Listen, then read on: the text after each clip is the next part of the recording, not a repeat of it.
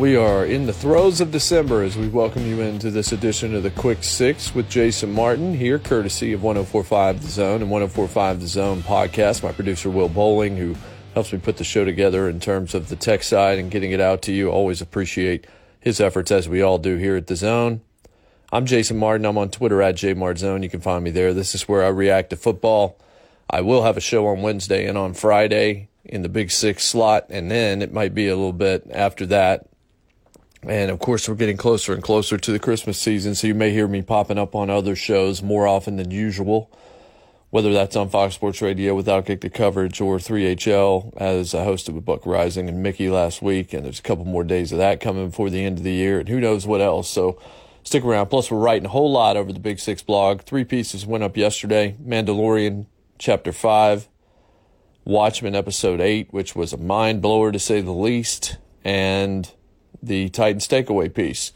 But here we pretty much talk football, and we do it as fast and economically and efficiently as we can.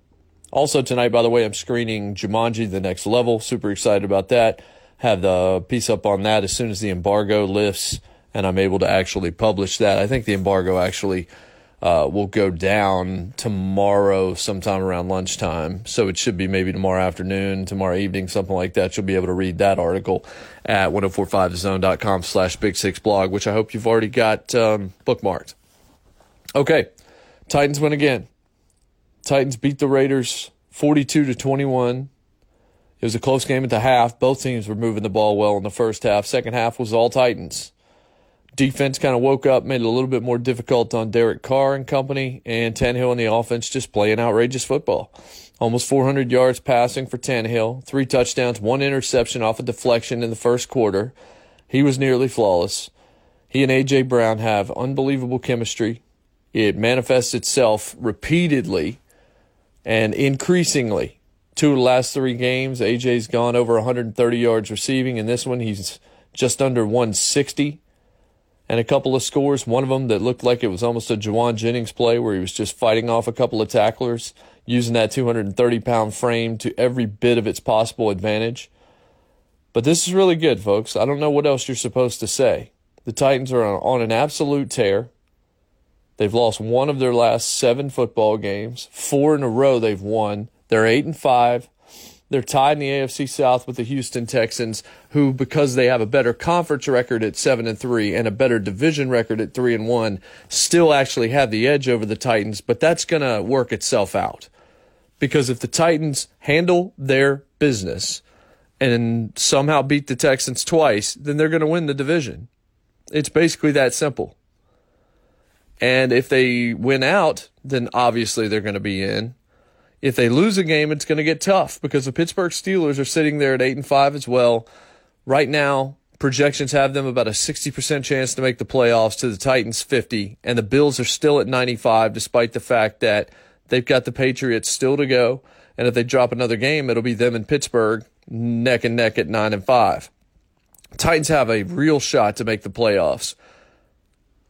I don't want to say they're not going to, because I actually think they're a pretty good football team now. You know the joke. Over the last few weeks, I've been flipping a coin to determine what I think's happening week to week because of how inconsistent the team is. Why would you start trying to analyze a bunch of numbers when it doesn't matter? Well, the team's been pretty consistent lately. Defense hasn't blown me away as of late, especially the pass defense. They're ranked in the bottom 10, around 27th in the league entering yesterday's game. And Derek Carr looked good in the first half. In the second half, they settled down a little bit. They do have some injuries, but you would anticipate that's going to need to change against Deshaun Watson and Drew Brees, or you're going to struggle. Drew Brees, because the Saints lost to the Niners, probably is going to be playing, and they're all going to need that win if they're still trying to compete for a bye. The fact that the Seahawks lost last night means it's going to be an arms race, and you know the Seahawks finish up the season with the Niners, and the Niners at that point may have nothing to play for. So the Saints are probably going to be full bull when they get to Nissan Stadium in a couple of weeks. So the pass defense worries me, but the offense is making up for it. Derrick Henry, another 100-yard game. That's a month straight of those. They used him early in this game. He almost hit double-figure carries in the first quarter, but he didn't finish with 20 on the game just because Tannehill started playing great. there were a couple of short fields, and Henry was chewing up bigger yardage on some of those other carries. And there's only so many possessions in a football game that moved pretty rapidly, moved pretty abruptly. But if you were looking right now just at the playoff standings in the NFL, in the AFC, you've got Ravens, Patriots, Chiefs, Texans right now. And the Ravens have already clinched. And with the Raiders losing, the Chiefs, I believe, have already clinched the division as well. And then it's Bills at 9-4, Steelers at 8-5, and then right beneath is the Titans. And then outside of that, everybody's 2 games back. Oakland losing pretty much ended their chances at 6-7. Browns are 6-7. Colts are 6-7, going in the wrong direction. Broncos, Chargers, and it gets worse from there. So the Titans have everything in front of them. The question now is, and the report from Diana Rossini of ESPN was that internal discussions are happening inside of the Titans organization about handing Ryan Tannehill a new contract. Not a franchise tag, not a bridge deal, but a real long-term contract to become the guy in Tennessee. I am not ready to go there yet. This is a hot streak. Mike Tanier of the Bleacher Report yesterday said, are the Titans really going to pay for a hot streak? I'm not saying that he's going to come completely down to earth. I'm saying that even Ryan Tannehill knows that there are going to be lean times that he needs to catch in as best he can right now. He looks great right now. There is nothing else negative to say about what he's doing. But he is a guy who, I mean, I find it hard to believe that everything was him being in Miami. I know the health was the main thing, and he looks to be a perfect fit and a perfect match with this offense right now. His passer rating is, top 2, top 3 in the league, maybe now number 1 in the league over this last stretch. What he did yesterday, and I put this out at the Big Six blog, he made a list that only Aaron Rodgers in 2011 and only Russell Wilson in 2015 had been on previously. And there's not, again, I don't know exactly what you can say negative here. This team's core is Derrick Henry, but increasingly it's more Ryan Tannehill and Derrick Henry together. The defense has not played as well, and it hasn't mattered. This team's averaged 37.5 points in its last 4 games. It's eclipsed 40 twice, including yesterday against Oakland on the road. The Tanna Thrill moniker was more about what he was able to do late in games and comeback situations. They don't even need that right now. Pulled away from the Colts late in a close game last week, and then this week, they were the better football team, especially with Josh Jacobs not playing, and they did exactly what a good football team is supposed to do, which is beat a team you're supposed to beat and win the games that you have to win. You're not a great team because you go beat New England or you go beat Baltimore. Because anybody can be beaten. And you have talent. I mean, you have professional talents making millions of dollars. Every team does. Even the 1-11 Bengals do. Any given Sunday, that whole deal. The key, the first real step, and the first real sign that you're becoming a pretty good to good football team is when you're handling business against the also-rans. You're handling business against teams on your level. You're handling business against teams where everybody says you should win. And yesterday, without Josh Jacobs in that game, or maybe even with him, the Titans should win that game against the Raiders, and they did. What they're doing is immensely impressive. Credit to Arthur Smith for starting to tailor an offense over this last stretch that really seems to fit the personnel that's on the field. Credit to A.J. Brown, who's a beast, to Derrick Henry, who's a beast, a bigger beast, and to Ryan Tannehill. I mean, I wonder what Marcus Mariota is thinking on the sidelines watching this. And the offensive line, they got had a couple of times yesterday, and Derrick Henry was running into some walls early in that game too. But I'm not hearing Lawan's name and penalty next to it. I'm not hearing X penalty on 77 for Tennessee. So good for Taylor Lewan as well for settling himself down a little bit. Remember, no Delaney Walker out there, and Jonnu Smith's out there making some plays. Ferkser catching a touchdown pass yesterday. It really feels like a team when Tannehill is out there throwing that ball around and finding everybody. What they're doing is outstanding. I told you after the Buffalo and Denver games I didn't think they were going to make the playoffs. I still stick by that. This stretch that's left is the hardest stretch any team has in the NFL. Texans twice, both of them division games, and now the Texans coming off a bad loss at home against Denver, and the Saints wedged in between where the Saints are probably going to need to win. Can they win all three? Yes. Can they definitely win two? Yes. But if they don't beat the Texans twice, do you think they're getting the wild card? That is the question. That's what you need to ask yourself.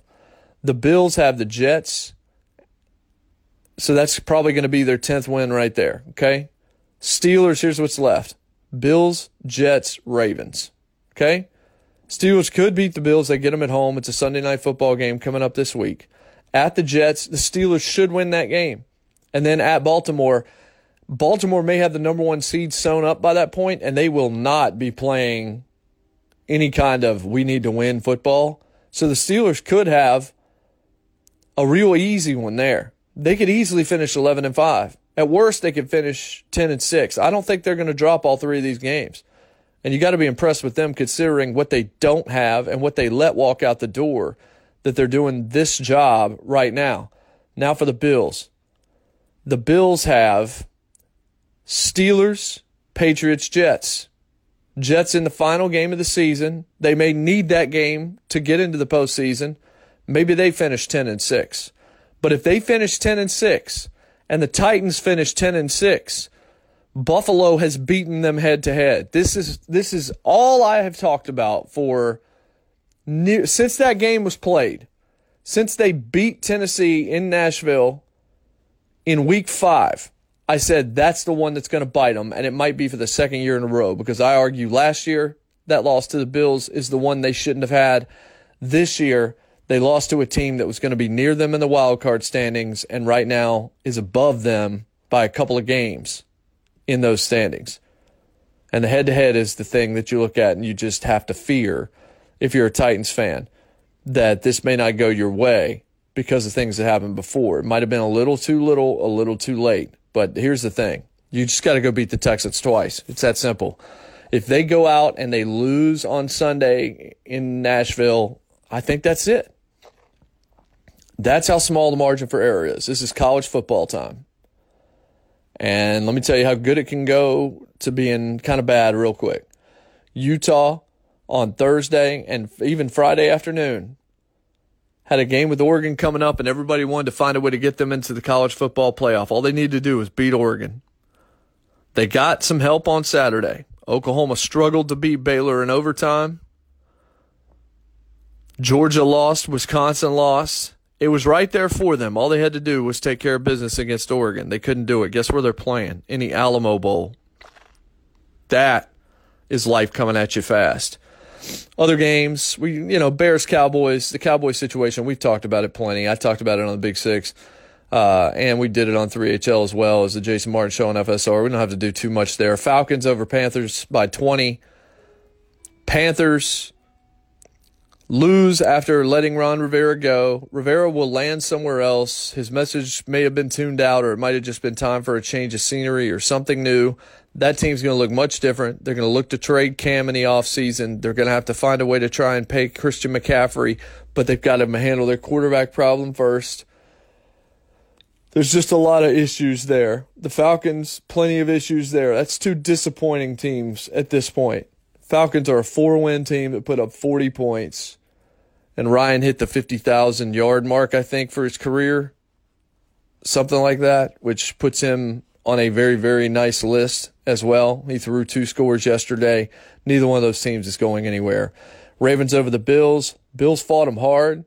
Wasn't a great day for Lamar Jackson in terms of just a statistical number, but he still threw 3 touchdowns in the ballgame. And they won it 24-17. They're winning however they need to win it. Bills have a good defense, so you're usually not going to blow them out, and that's what you saw. Singletary had a nice day on the ground for the Bills, 89 yards. But Jackson did what Jackson does. He caused havoc. He was hard to deal with, and he made plays when he had to make plays. He's the NFL MVP. You can go ahead and mark it down right now. Browns over the Bengals, no big shock there. 27-19, but Dalton's back out there at quarterback. He threw a pick, no touchdowns. Browns are 6-7. This is kind of what we thought, is that they would start to win games late and make this season look better than it actually is, because their schedule is not difficult down the stretch. Packers with a very unimpressive win over the Redskins, 20-15 at Lambeau. Aaron Rodgers again doesn't throw for 200 yards. The best Aaron on the team right now in terms of production, and has been much of the season, is Aaron Jones, who had 16 carries for 134 and a touch. Also 6 catches for 58 yards. Aaron Jones has been playing great football. Aaron Rodgers, he's past the days where he was going to throw 4 or 5 touchdowns a ball game. You're just not seeing that anymore. And it's not because LaFleur hadn't done a good job. It's just because Aaron Rodgers is getting a little bit older, and they have squandered some of that window. But they're still a 10-3 football team, and he's still a great quarterback. And they could still easily win the Super Bowl. Vikings over the Lions. Lions have totally fallen apart. Matt Patricia is in pretty tight with the front office there. He needs to be, because that's the only reason he will keep his job, because he certainly shouldn't, based on this 2-year experiment that has absolutely not worked. Dalvin Cook scores again, and the Vikings are 9-4. So it's Packers and Vikings there, and both those teams probably will make the playoffs, assuming they continue to win. 49ers over the Saints in a shootout. And this was a great day for Jimmy Garoppolo. 4 touchdown passes for him. They end up kicking a field goal at the end to win it 48-46. This was impressive. I'm still not sold on Garoppolo as being particularly special, but yesterday he certainly, within the confines of Kyle Shanahan's offense, did everything you can ask for and then some. Drew Brees threw 5 touchdowns yesterday and 349 yards. This was not the defensive struggle, and it wasn't the 49ers defense that we had seen, but this offense makes a lot of people look bad. Emmanuel Sanders, who was acquired in that trade midseason, panning out. 7 catches, 157 and a touch for him for San Francisco, who are likely to be the number 1 seed. I'm waiting to see them drop another couple of games, but now I'm starting to think it's actually not going to happen. 49ers Saints was anticipated as it started and ended well. This team, they play Atlanta this week. They'll win that game, go to 12-2. Rams beat the Seahawks last night on Sunday Night Football, which I predicted on Fox Sports Radio, because Seattle's been living too close to the edge in these close football games, and I wasn't sure that I had seen a less impressive, very good team in terms of the record than that, and the Rams needed a win desperately and went out and got one. Played a pretty good offensive game against the Seahawks, got themselves at least back into the discussion for finishing strong and eking into the playoffs. But Falcons for Niners, they will win. Rams, they still should win, but the Rams are going to be playing hard in that game, but it's Rams-Seahawks to end for the Niners. I still think they will find a way to lose at least one more, but they're really good. I still don't think Jimmy G is some transcendent player, though, and I don't think I'm alone in that. Jets over the Dolphins 22-21. Both teams had good things. Both teams had bad things. Darnold, a couple of touchdowns, 270 yards. And Fitzpatrick did a couple of things as well. Devontae Parker was knocked out of the game, I think, with a head injury. So that didn't help Miami's cause. Who cares? Those teams are going nowhere. It's a combined 8 wins out of 26 games. Bucks over the Colts. Well, Jameis Winston, 4 touchdowns. This is one of those days. He can throw 4 picks or he can throw 4 touchdowns. He throws 4 touchdowns in this game. Marlon Mack is back in, but he didn't even hit 40 yards. That Bucks run defense steps up, plays well again, and the Colts lose. And this is pretty much it for them. They've fallen beneath 500 to 6-7. The injury to T.Y. Hilton, who didn't play again yesterday, that's pretty much been it for them, because Brissett just hadn't had enough around him. You can't survive too long throwing to Jack Doyle as your primary target as a wide receiver, especially when Marlon Mack is also out of the game. Broncos, Drew Lock, 3 touchdowns in the first half for my football team over the Houston Texans. I'm still shocked. He only had 5 incompletions yesterday, 309 and 3 scores. I don't think I'm any more shocked than the Houston Texans are, as they thought this was going to be 9-4 and still in control, and now they find themselves tied in the win-loss number with the Titans as they're headed here on Sunday. That was something. And the Flacco deal is something bad. And I have no idea what Elway was thinking. I didn't like it when it was done. You've heard me talk about that a number of different times. But Drew Lock, I mean, I have no idea if that's sustainable or not. But boy, he looked the part yesterday. And that gives me some hope for the future. Chargers crushed the Jaguars. Jaguars is falling apart. Marone's not going to survive it. The quarterback decisions they've made have ruined that franchise again. Not drafting Bortles, that made sense at the time. But the money they paid him after the year they went deep into the playoffs, and then the Foles deal not paying off, although it's not like Minshew tore it up yesterday. They got beat by 35 points.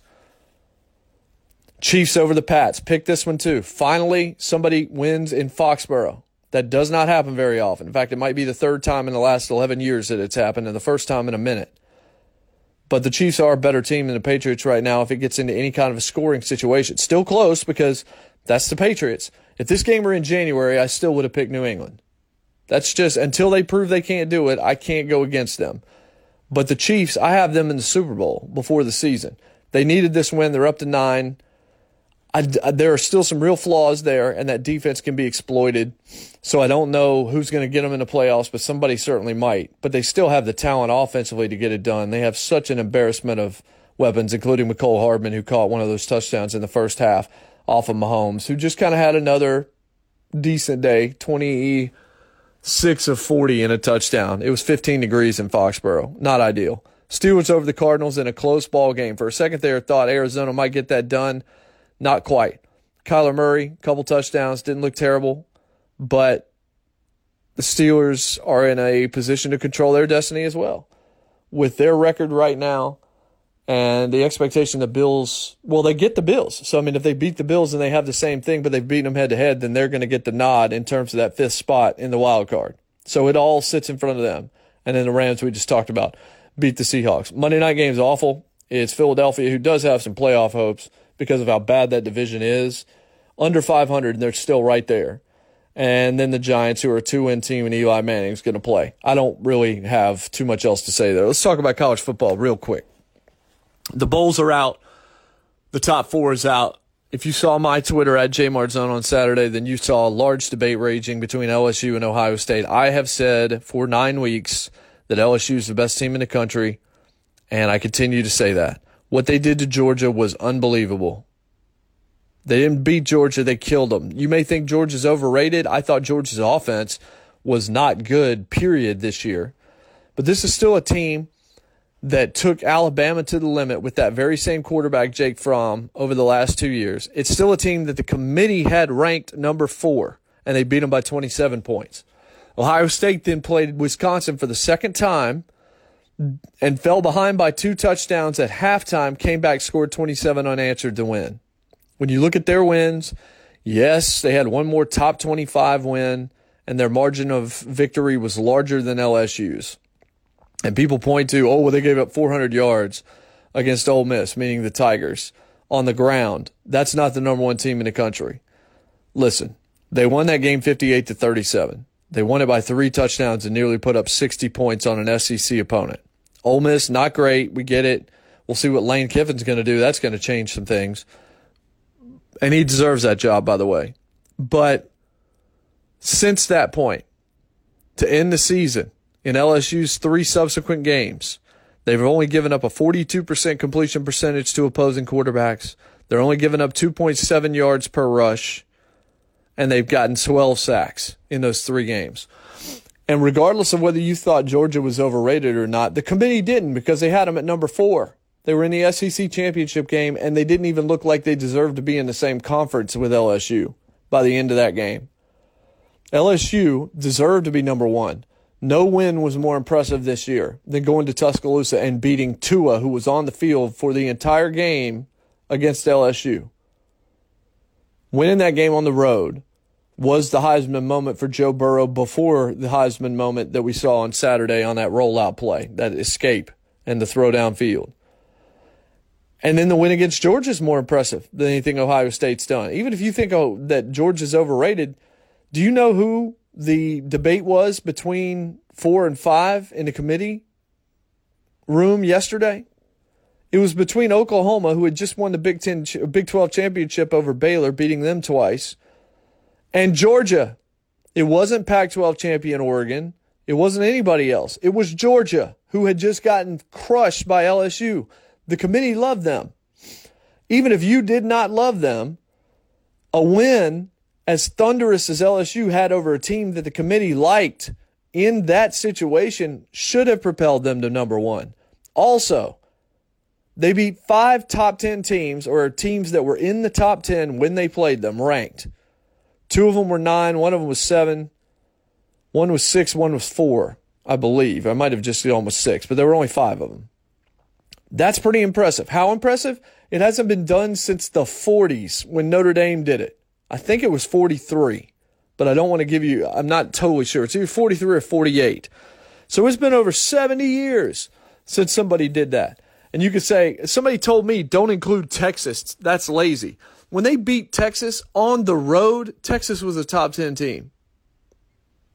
Texas was back, remember? I didn't say that, but other people did.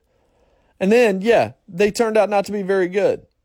And I don't know if maybe they lost their heart after LSU beat them 45-38 on the road, but at the time they played them does count. They were ranked at that point in time. Clemson went through the season without playing a single ranked team, if you want to look at it from the same metric that you're trying to apply to LSU, because they beat 23rd ranked Virginia by about 700 points in the ACC title game, and Virginia's no longer ranked in the top 25, and that was the only one they had. Their schedule wasn't great. Dabo Swinney trying to play the victim card, don't like it at all. Doesn't make any sense. They've won 2 of the last 3 national championships. They've played in 3 of the last 4. Nobody has forgotten how good they are.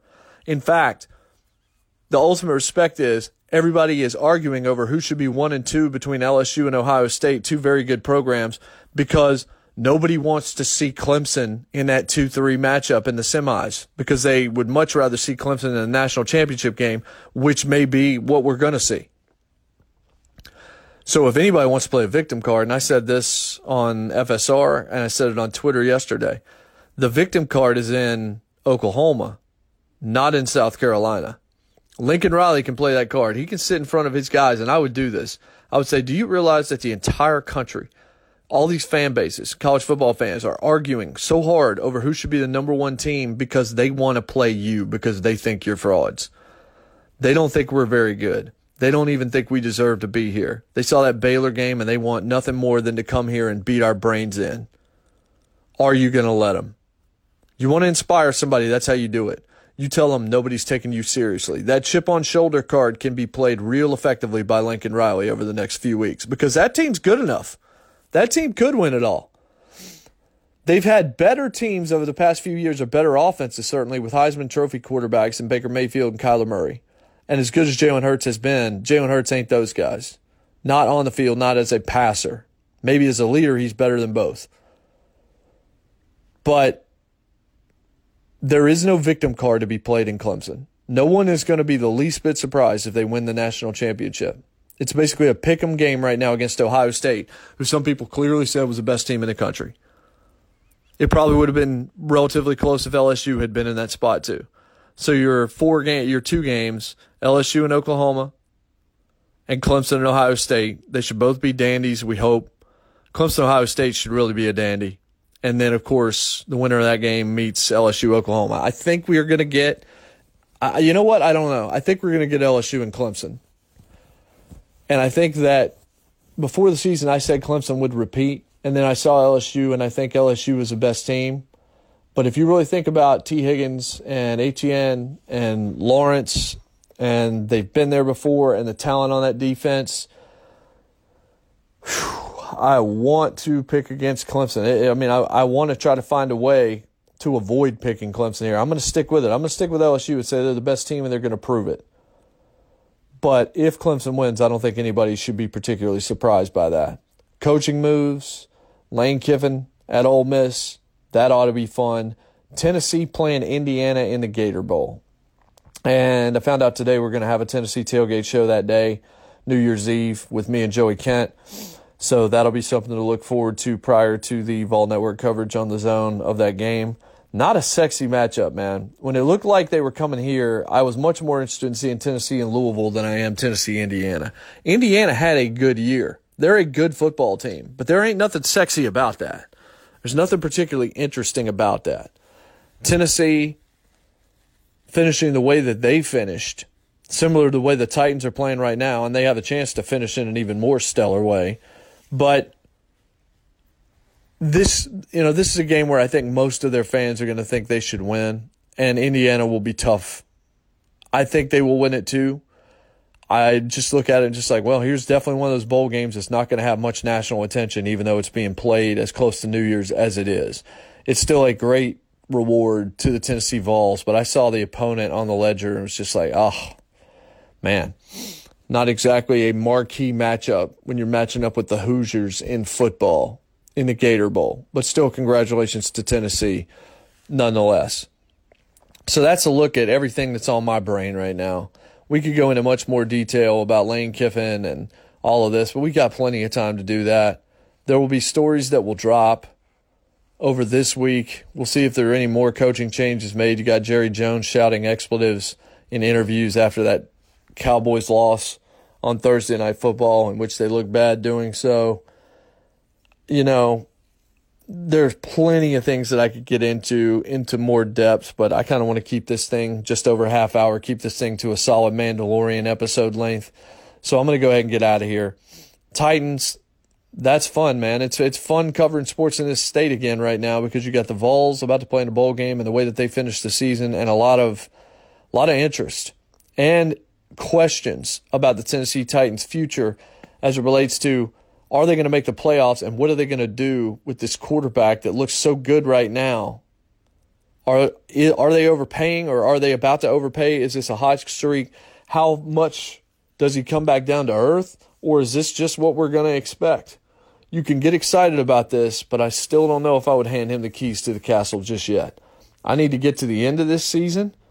I need to see the postseason, and then we can address it. I still think a bridge deal or maybe 3-year max is about it, and you still are probably already looking for the future, trying to draft somebody this year in one of the later rounds to see if that guy can become a guy for you long term. I got quiet there because I was like, is Tannehill still going to be here in 5 years, and is this going to be just a moment where we're all stunned at just everything that he's been able to accomplish, and he goes down as such a great – I don't know. He looks great right now, and that's, I guess, all that matters at current. Just get through the season. Keep him healthy. Keep Derrick Henry healthy. Keep A.J. Brown healthy. He went down a few times yesterday and had a day where he was limited in practice last week, and they're going to need him to be sure. But these two Texans games and a Saints game, boy, everybody's watching. That's the marquee game, I believe, in the early slate for CBS next week is them in Houston. It was the very first thing that was mentioned on their big graphic where they show all the games, and they show them basically in order of importance. You get those regional games at the bottom, then you get that one that's in bigger font.